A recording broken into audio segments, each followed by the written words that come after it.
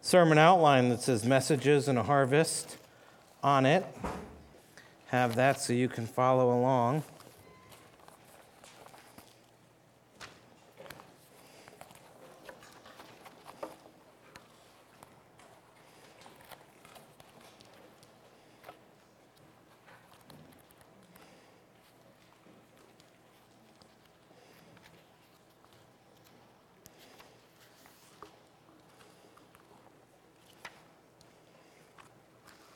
Well, I thought that seemed especially thick. Apparently, I printed 2 copies. Just gonna have to listen to it twice. We are in Revelation chapter 14 today.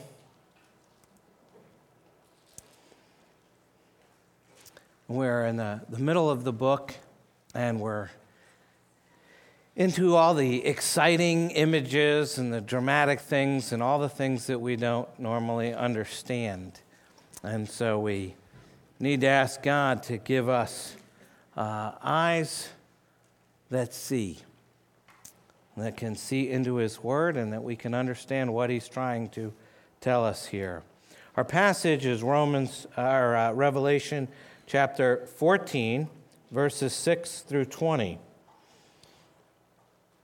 Listen carefully, and sometimes it's easier to listen to images than it is to read them. So kind of listen carefully and try to get the images in your mind. Then I saw another angel flying directly overhead with an eternal gospel to proclaim to those who dwell on earth, to every nation and tribe and language and people. And he said with a loud voice, "Fear God and give Him glory, because the hour of His judgment has come, and worship Him who made heaven and earth, the sea, and the springs of water."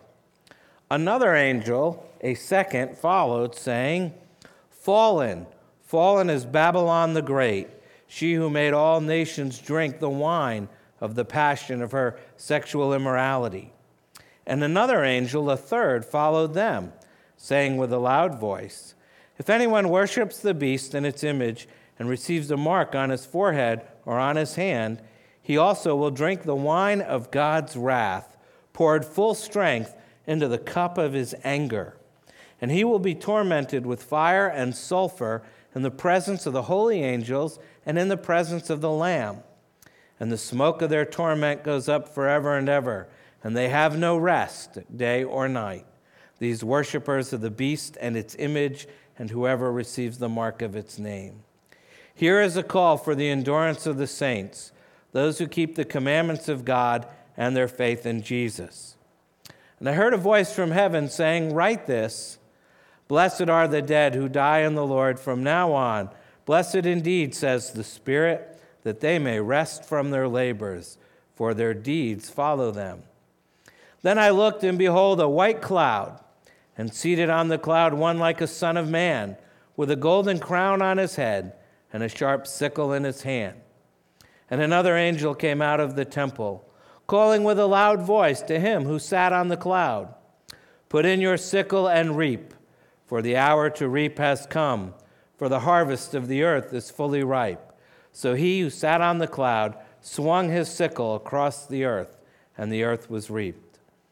Then another angel came out of the temple in heaven, and he too had a sharp sickle. And another angel came out from the altar, the angel who has authority over the fire. And he called with a loud voice to the one who had the sharp sickle, "Put in your sickle and gather the clusters from the vine of the earth, for its grapes are ripe." So the angel swung his sickle across the earth and gathered the grape harvest of the earth and threw it into the great winepress of the wrath of God. And the winepress was trodden outside the city, and blood flowed from the winepress as high as a horse's bridle for 1,600 stadia. Let's pray. Heavenly Father, as always, thank you for giving us your word and making us your people. As we look at these messages and as we look at these harvests of salvation and judgment, give us the wisdom to know where we stand. Remind us of what this is all about. remind us that the actions of this life have eternal consequences. Lord, help us to see that Jesus is judge as well as Savior. And do this for each one of us this morning. In the name of Jesus we pray. Amen. When our children were much younger, we lived in the southeast corner of Alabama, and farmland encircled the small city where we lived. In that area, farmland encircled everywhere. Towards the end of the winter, dust flew through the flatland as the farmers broke up the ground that was hardened over the months after the last harvest. And planting time soon followed with a flurry of activity, tractors humming and fertilizer slogging into the soil, and corn, cotton, peanuts, and soybean seeds nestling into the chocolate brown dirt to grow towards harvest. And throughout the next several months, the farmers plowed and sprayed and fertilized and irrigated in hopes of reaping a large harvest. And finally, the harvest time came, and the peanuts virtually broke through the ground as the soil began to crack by the pressure of their growth.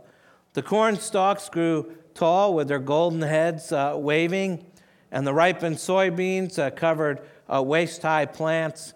And what I remember the best are those white clouds of tall cotton just sitting by the side of the road. And these huge combines whirled the fields by day, and with bright headlights by night in order to keep the farmers on schedule. Nothing seemed more urgent to the farmer than the harvest.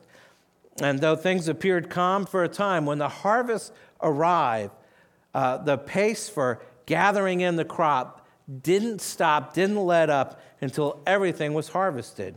No one loitered. Everyone had a task to perform at the utmost speed to ensure that everything was harvested on time. Now, Jesus spoke a number of parables that related to planting and harvesting. The parable of the sower, or the four soils, in Matthew 13, explains the regenerate heart by good soil and yielding a crop. And then there's the parable of the wheat and the tares, involve both the edible grain and the harmful weed growing together. And Jesus said in Matthew 13, "Let both grow together until the harvest. And at the harvest time, I will tell the reapers, gather the weeds first and bind them in bundles to be burned, but gather the wheat into my barn." And he later explained that parable in that same chapter, which was our responsive reading this morning. And he said, the angels do the work of harvesting at the end of the age. Now, these parables, along with others, sort of lay the groundwork for us in understanding the implications of this harvest language in Revelation. Harvest implies an expectation of the end, that all has been planted and everything that's growing will culminate one day in a great harvest.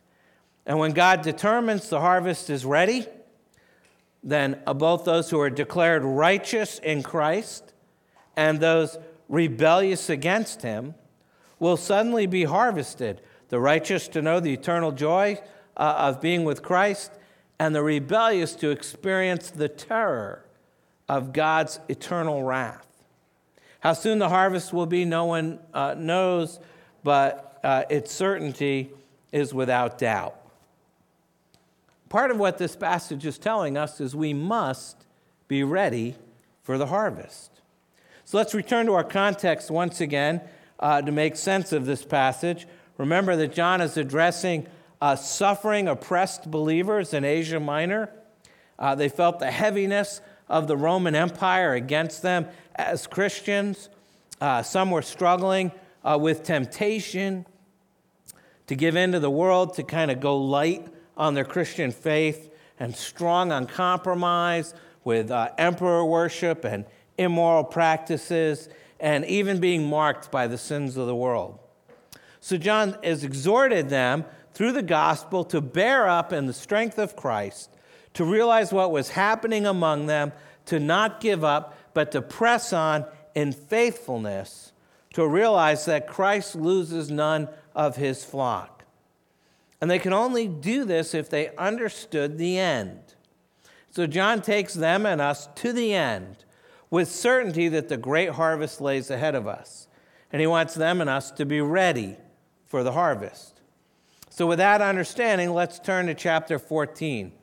At the beginning of this chapter, we were given a glimpse of the return of Christ and his army at the end of the world, picture that will be fully fleshed out when we get to chapter 19.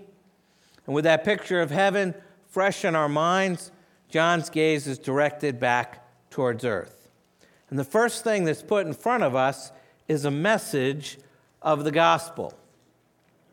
A message of the gospel. That's the first blank in your outline. It says, "Then I saw another angel flying directly overhead with an eternal gospel to proclaim to those who dwell on earth, to every nation and tribe and language and people. And he said with a loud voice, 'Fear God and give him glory, because the hour of his judgment is come, and worship him who made heaven and earth, the sea and springs of water.'" Although the gospel is addressed throughout the book of Revelation, the actual term gospel is only used here in the entire book. This is the last proclamation of the gospel in the Bible. And John is going to demonstrate that the gospel is a sharp two-edged sword. And before he's given visions of the last judgment, he sees an angel calling all men to repentance while there is still time. The message is to those who dwell on earth, which is John's characteristic phrase for unbelieving people. Now, there's a debate as to how we should understand this announcement of divine judgment as gospel or good news. How is that good news? Well, the completion of God's plan for the world, a plan that includes both salvation and condemnation, has already been described as good news in chapter 10. And perhaps what John intends for us to think is that it's obviously good if God's perfect plan gets fulfilled in history. There's good in the judgment of those who deserve judgment, and there's good in the salvation of those who believe. Perhaps he means us to understand that the gospel is always a message of salvation in Christ, and here the world is being given a last chance to hear that message, believe it, and be saved. It's possible that verse 7 is viewed as an evangelistic appeal to those who worship the beast to instead turn and to worship God. And that would give the book of Revelation a gospel emphasis. It would be keeping with such passages as 2 Peter 3, where we read, "The Lord is not slow to fulfill his promise, as some count slowness, but he is patient toward you, not wishing that any should perish, but that all should reach repentance. But the day of the Lord will come like a thief, and then the heavens will pass away with a roar, and the heavenly bodies will be burned up and dissolved, and the earth and the works that are done on it will be exposed. Since all these things are thus to be dissolved, what sort of people ought you to be in lives of holiness and godliness?" The eternal nature of the gospel shows that it transcends seasons and centuries and ideologies to speak the truth of God to all humanity. The gospel is not just for a small group of 7 churches in Asia Minor in the first century. The gospel is given for the whole world because it's an eternal gospel. It bears eternal accountability for all humanity. Everyone, it says, in every nation and tribe and tongue and people has a responsibility towards the gospel of Jesus Christ. And John calls attention to this accountability when he refers to God as the one who made the heavens and the earth and the sea and springs of water. He's not as the dragon who we saw back in chapters 12 and 13, has no power to create, but only to deceive and destroy. God created the earth that we enjoy, but he's not an absentee landlord. He calls us into accountability to the eternal gospel. And if you think about it, he's showing us tremendous kindness to a world of rebels by offering us the good news of the Savior, Jesus Christ, the crucified and risen Lord. And so after the first angel announces the gospel to proclaim, calling the world to fear God and to give him glory because the hour of judgment has come, a second angel arrives with a message of judgment. A message of judgment, starting at verse 8. Another angel, a second, followed, saying, Fallen, fallen is Babylon the Great. She who made all nations drink the wine of the passion of her sexual immorality. And another angel, a third, followed them, saying with a loud voice, If anyone worships the beast in its image and receives a mark on his forehead or on his hand, he also will drink the wine of God's wrath, poured full strength into the cup of his anger, and he will be tormented with fire and sulfur in the presence of the holy angels and in the presence of the Lamb. And the smoke of their torment goes up forever and ever, and they have no rest, day or night, these worshipers of the beast and its image, and whoever receives the mark of its name. This is the first mention of Babylon in the book of Revelation. It will by no means be the last. And here it's used as a figure for the unbelieving world, the citadel of paganism, the symbol of a world organized in opposition to the kingdom of God. Probably used because in the Old Testament, Babylon was one of the great enemies of Israel. Babylon makes a natural title for a world arrayed against the kingdom of God. And in this context, Rome served as Babylon for John's readers. But it's the consistent message of Revelation that all unbelieving world systems deserve the title Babylon the Great, both for their pride and their rebellion against God and for their eventual fate. And Babylon's promise of wealth and pleasure to intoxicate the world will at last prove to be simply deceitful. A lot more is going to be said about Babylon and her fall when we get to chapters 17 and 18. But chapter 14 introduces judgment language to us. One angel announces the hour of his judgment has come. A second angel announces the fall of Babylon, indicating divine judgment, orchestrating its fall. But who will be numbered among those judged by God? Who will face the wrath of God? And the third angel comes and gives us clarification. Those sealed by God, symbolically having the name of God and the Lamb written on them, cannot face God's wrath for one reason. The Lamb has already absorbed the full measure of God's wrath on behalf of the redeemed. He drank the cup of God's anger for us. The righteous God cannot judge where judgment has already fallen upon his Son at the cross. But those are not sealed by God, those not redeemed, but rather marked by the beast, will face God's wrath. And in describing that situation, we have the strange phrase where unbelievers are told that they will have to drink the wine of God's wrath poured full strength into the cup of his anger. Now, normally in those days, wine was mixed with water to make it more drinkable. But God's wrath would have to be drunk full strength, unmixed. Now, in the Old Testament, God's wrath is often linked to drinking a cup of bitter wine. But here, there's no sobering up when one has drunk the wine. The effect, as we read in verses 10 and 11, lasts forever. And mixing his metaphors, as John does a lot in Revelation, he refers to the destruction of the unbelieving world, the very similar image as was used for the destruction of Sodom and Gomorrah. Burning sulfur, fire and sulfur. If you have one of the older English versions, it says fire and brimstone. That's where we get that phrase. And burning sulfur is both very hot and it produces a nauseating smell. And the words remind us, I think, of the words of Jesus about a fire that is unquenched and the wrath which abides. He's speaking in Mark chapter 9. And he's talking to his disciples, and he's trying to talk very practically to them. He says, if your hand causes you to sin, cut it off. It is better to enter life crippled than with two hands to go to hell, to the unquenchable fire.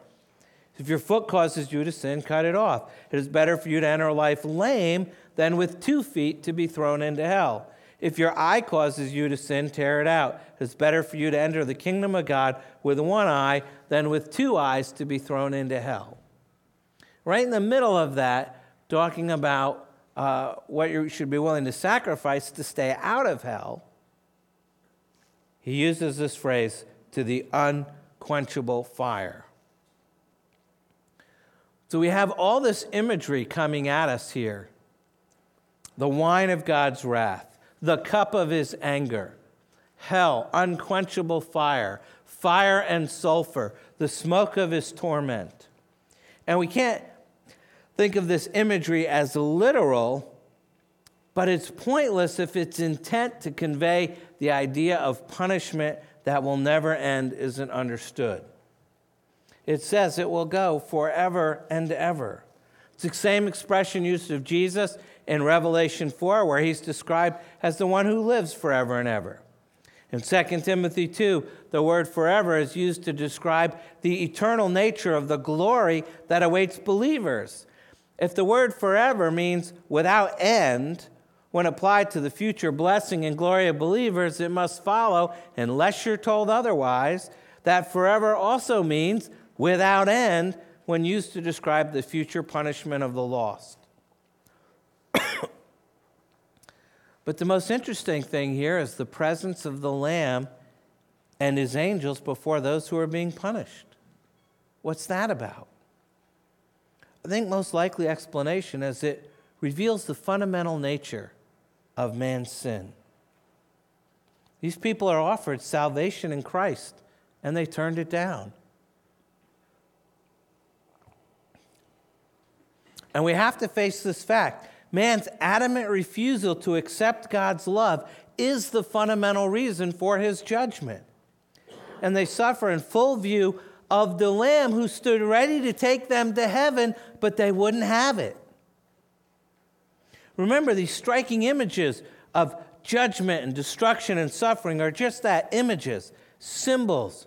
Shouldn't be taken literally, but the punishment they represent is a literal punishment and should be taken very seriously.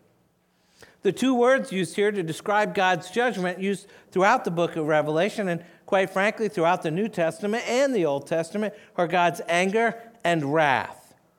And they refer to God's passionate displeasure with human sin. And of course, God's anger is untainted by all the defects of human anger. You know, this anger participates in all of God's other attributes, his justice, his holiness, his goodness, his wisdom, even his love. It's God's fury, to be sure, but it is not like us, a mere temper tantrum or a loss of control. But as everywhere else in the Bible, it is the inevitable expression of God's justice and holiness in the face of man's sin and rebellion. Remember, he's reminding those who have professed faith in Christ, but they seem to be faltering in the churches. You know, there's some there who've said that they're going to follow Christ, but they're struggling with the temptation to compromise with idolatry. And he's saying, take note of the world's end. The mark of the beast indicates a spirit of rebellion against God, and it characterizes those who spurn the grace of God. See the end of those who are marked that way. Eternal danger awaits all those bearing the mark of the beast. Be careful not to cast your lot with the world. Its days are numbered before God's wrath falls on it forever. You need to be sealed with the Holy Spirit. You're either going to be sealed or marked.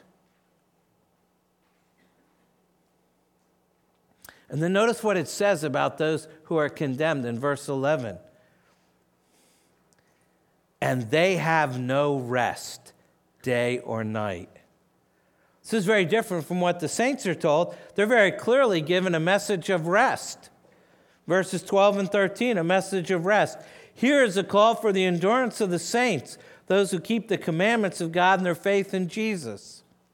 This is the second time we've seen that phrase. We also saw it back in the middle of chapter 13. Some older versions translate this word endurance as patience or perseverance. In fact, some believe that our doctrine of the perseverance of the saints gets its title from this verse. And John is saying that endurance, perseverance, is needed right at this moment. It's when we come face to face with the reality of divine wrath, knowing that we deserve the full measure of holy wrath to be poured out upon us forever, and yet not for any goodness on our part, but God chose us out of the corruption of the world, not sparing his own Son, but sending the full measure of his wrath upon the sinless, holy Lamb so that we might be saved. Here's the motivation that you need to bear up under the strain of persecution and oppression and adversity. See an empty cross. See an empty tomb. See where the Son of God became. Look at the cross. See where the Son of God became the object of his own Father's anger and wrath. Consider the wrath that you deserve, but the Lamb bore it for you, and then persevere. Dennis Johnson, in his commentary called Triumph of the Lamb, writes, "Here we are called to endure, not despite our enemies' power, but because of their future destruction." What is perseverance? The word literally means to bear up or to endure. And John calls it the endurance or the perseverance of the saints. Distinguish it from any other kind of endurance. It refers to those who've been set apart by a new birth, being sustained by the preserving power of God, continuing in faithfulness to God, because they're kept by the power of God, because, as Philippians 2 says, it is God who works in you, both to will and to work for his good pleasure.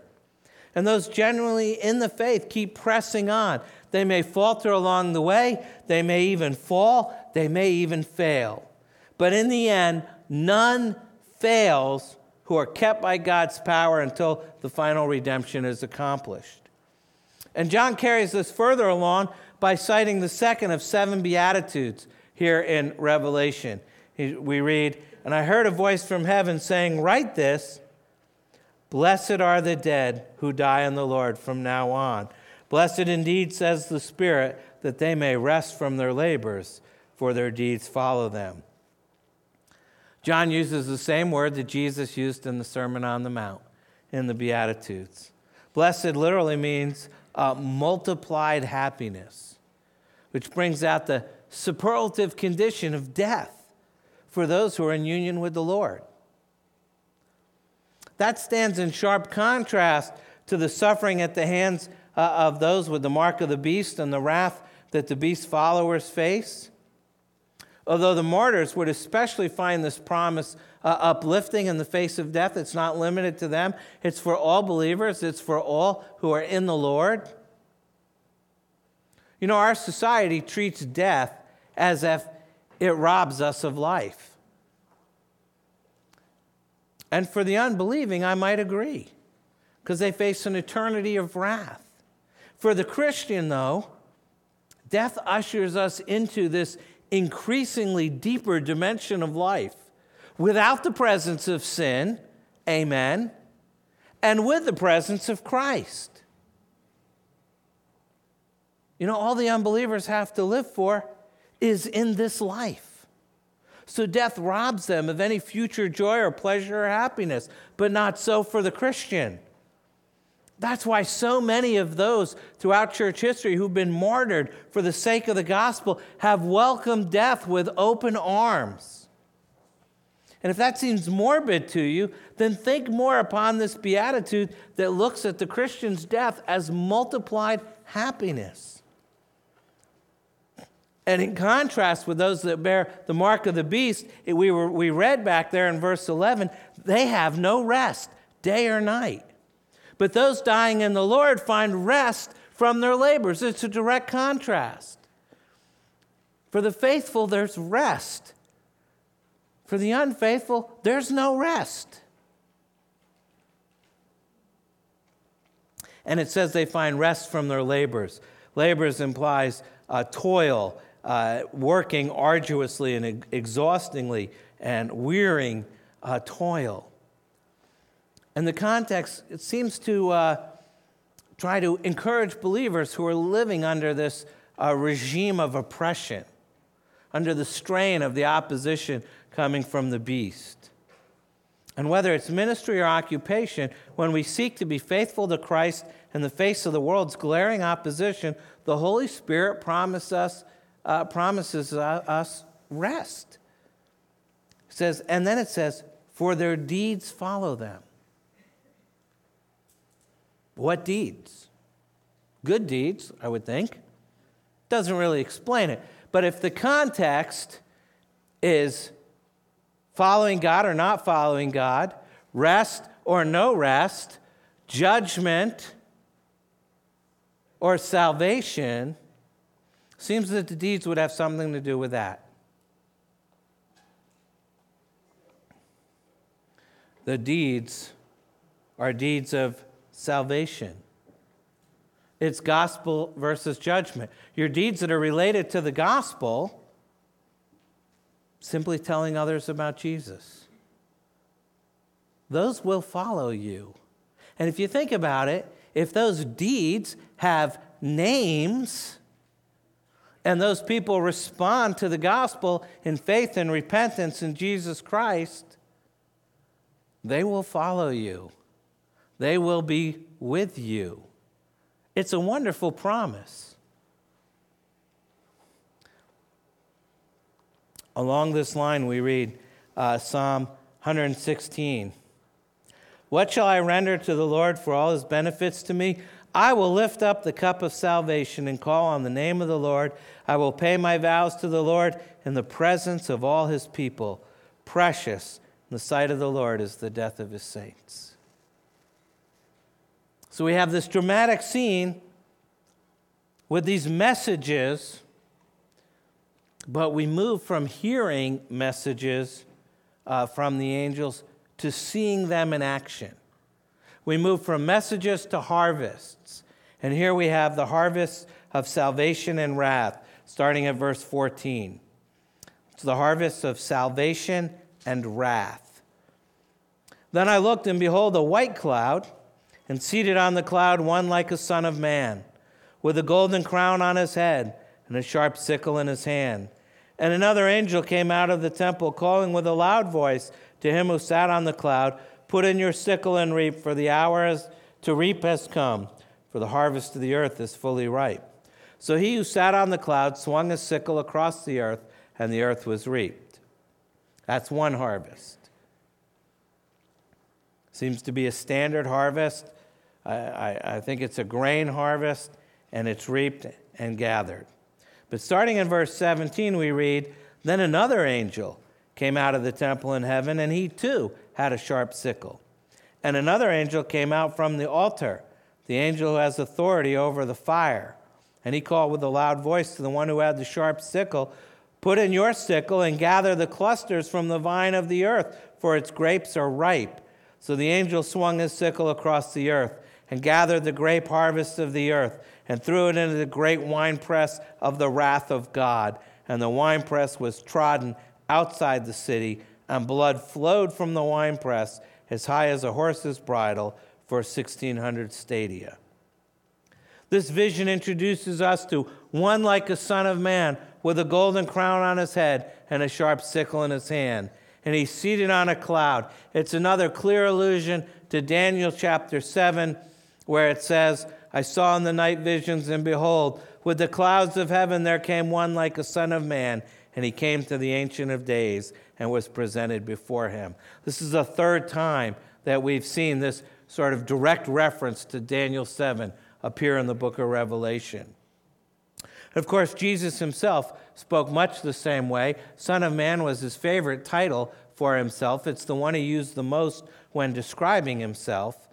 And he spoke much the same way in Matthew chapter 24. He said, then will appear in heaven the sign of the Son of Man, and then all the tribes of the earth will mourn, and they will see the Son of Man coming on the clouds of heaven with power and great glory. His identity, Jesus Christ, has been revealed to us already in the opening chapter of Revelation. And here he comes as king, hence the crown, and in judgment, hence the sickle.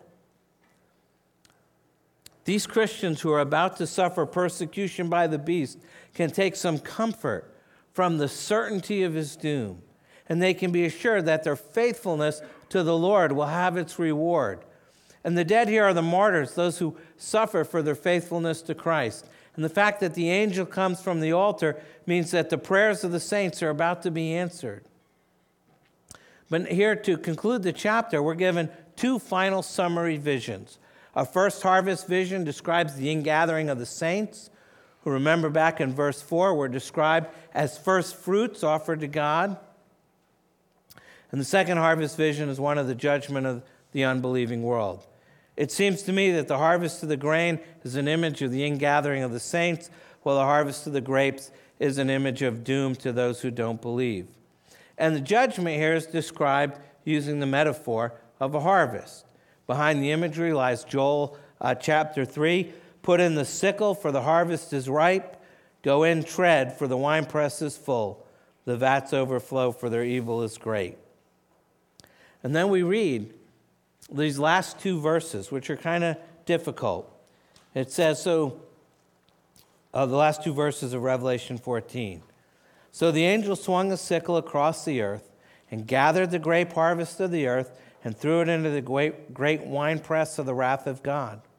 And the winepress was trodden outside the city, and blood flowed from the winepress as high as a horse's bridle for 1,600 stadia. The spreading of blood for 1,600 stadia, which is actually 4 squared times 10 squared, it's approximately 184 miles or 300 kilometers from the city, is the approximate measurement of Palestine, from its northern borders of Tyre to the southern and western borders with Egypt. And it signals a comprehensive judgment of Palestine. But more likely, it signals a way of describing worldwide judgment. The imagery is that of unbelievers being judged outside of the true city of God. And once again, it's a compilation of two Old Testament passages. Remember, the way we understand the images in Revelation is by seeing how they're used in the Old Testament. We have that passage from Joel, which we just read, and also Isaiah 63, verses 2 and 3, where it says, "Why is your apparel red, and your garments like his who treads in the winepress? I have trodden the winepress alone, and from the peoples no one was with me. I trod them in my anger, and trampled them in my wrath. Their lifeblood spattered on my garments, and stained all my apparel."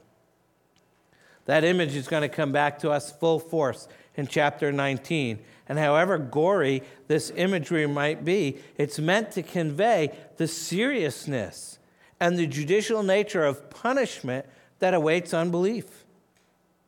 This battle imagery is depicted as symbolic of the hostility that will exist between the seed of the serpent and the seed of the woman until the end of time. But the victory is in no doubt. It belongs to the Lamb. I know some of you have been to Rome, and you have stood in the Sistine Chapel at the Vatican.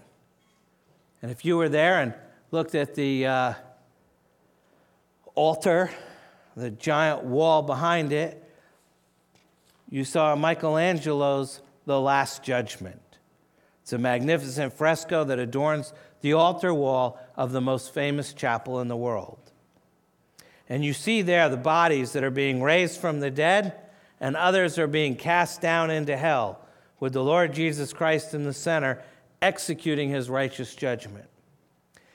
And if you saw that great painting, you know, there's so much to admire about it.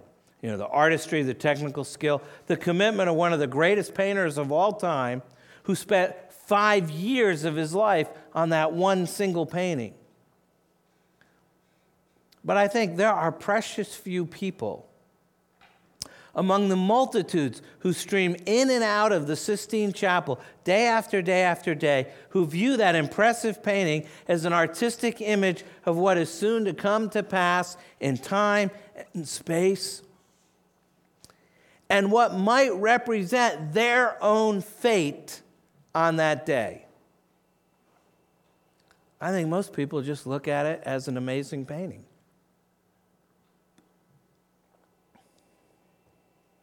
They don't look at it and say, wow, judgment is real. It's serious.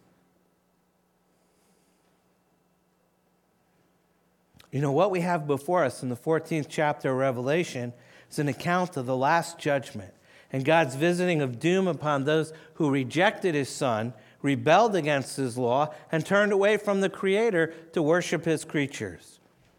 You can't take up this subject without first admitting the obvious. People nowadays, especially in the West, don't take this seriously.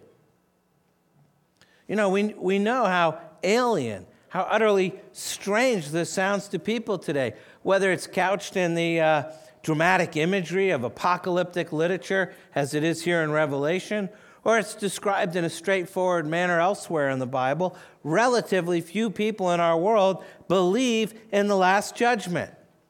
And even fewer really believe in it and take it seriously and ponder it and live under the vision of it. I mean, if you think about it, our world worries about a lot of different things.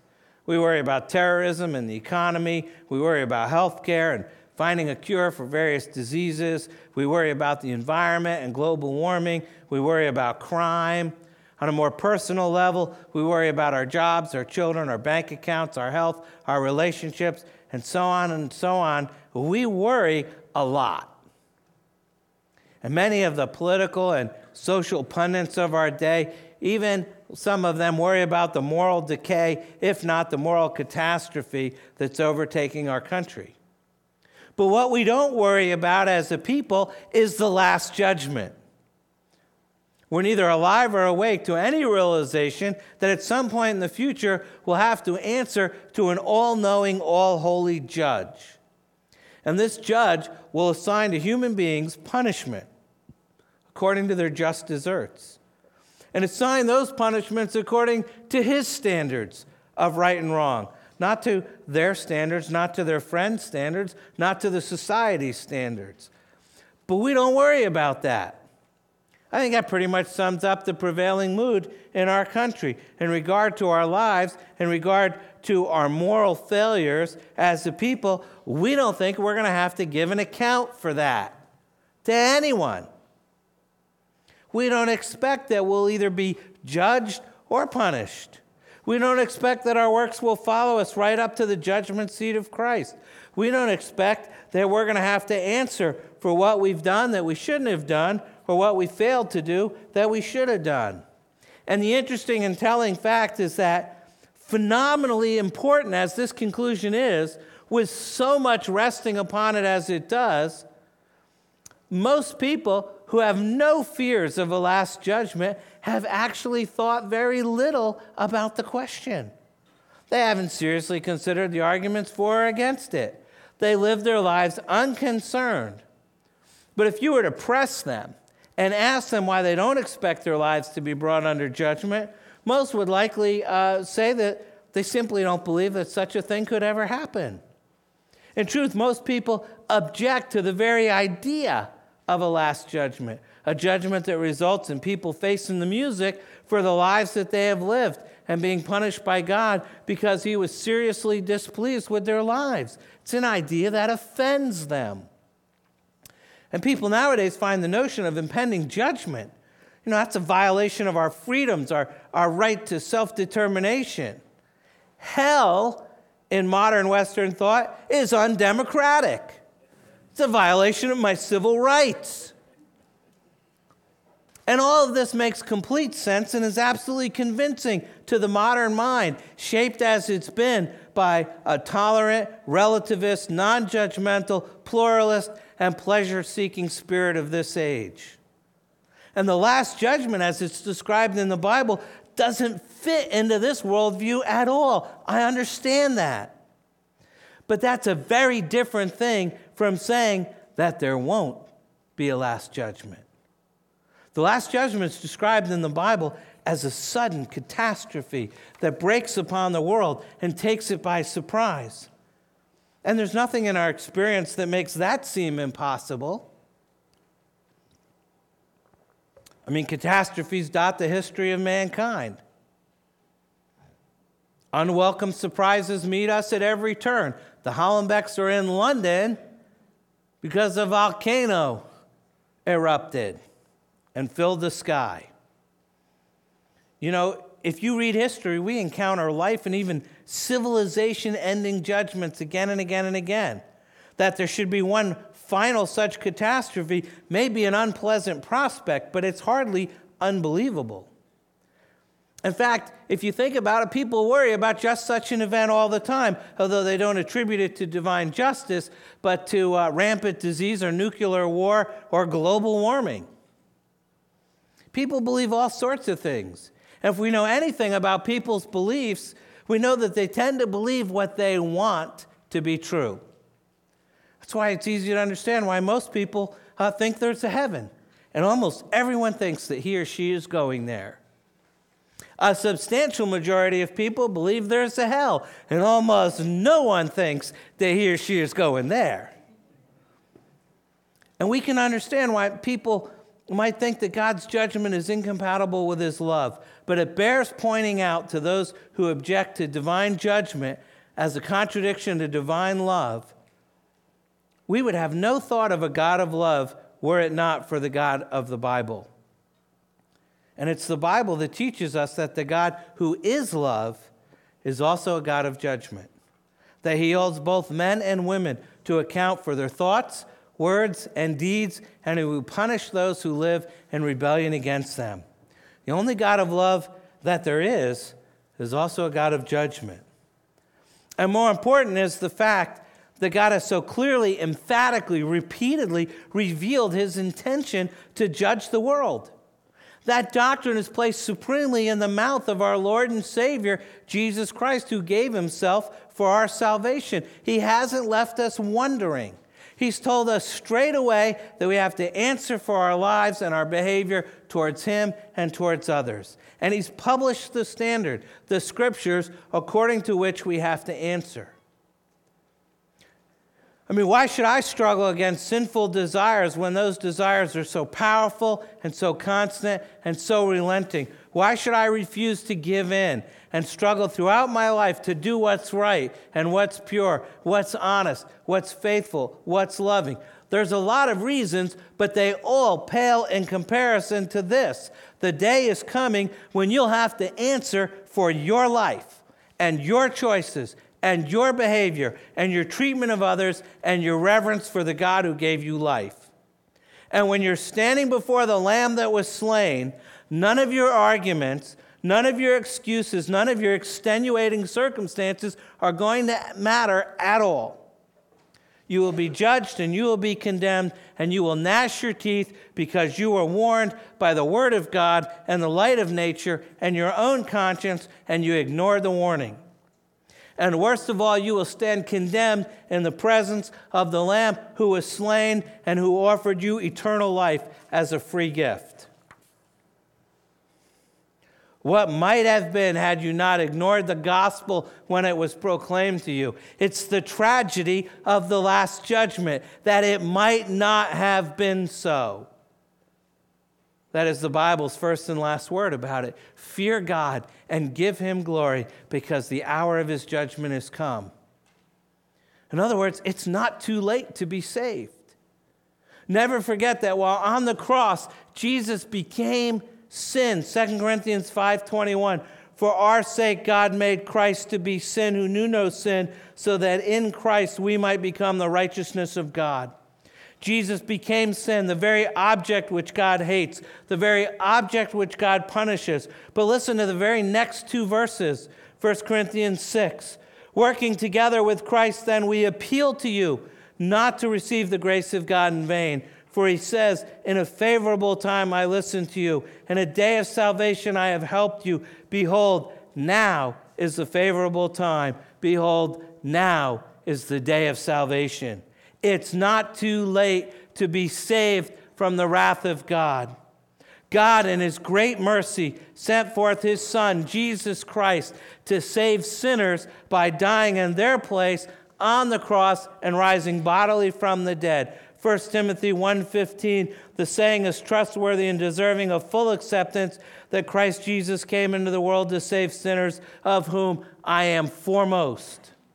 And over against this terrifying news that we've fallen under the condemnation of our Creator, and he is bound by his own righteous character to preserve the worth of his glory by pouring out eternal wrath on our sin, there is the wonderful news of the gospel. 1 Peter 3:18, for Christ also suffered once for sins, the righteous for the unrighteous, that he might bring us to God.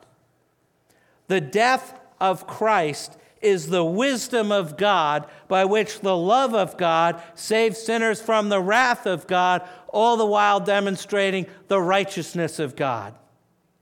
And if the most terrifying news in the world is that we've fallen under the condemnation of our Creator, and he is bound by his own righteous character to preserve the worth of his glory by pouring out his wrath on our sin, then the best news in all the world, the gospel, is that God has decreed a way of salvation that also upholds the worth of his glory, the honor of his Son, and the eternal salvation of his chosen people. He has given his Son to die for sinners and to conquer their death by his resurrection. And therefore, the only question at the end of the day is this one. Do you believe in the Lord Jesus Christ as the Son of God and Savior of sinners? And do you receive and rest upon him alone for salvation as he is offered in the gospel? You need to answer that question. And then you need to pray. Take a moment to do that, and then I'll close. Let's pray. Heavenly Father, thank you for again revealing Jesus to us. There are those of us here who need a new perspective on life this side of heaven. Enable us to really see. Enable us to focus on Jesus. Enable us to respond in faith and repentance. Use these visions of revelation to change us into people who trust you, who believe you, who follow you, no matter what. And we ask for you to do this good work in us. In the name of your Son, Jesus, who lives and reigns with you and the Holy Spirit, one God, now and forever. Amen.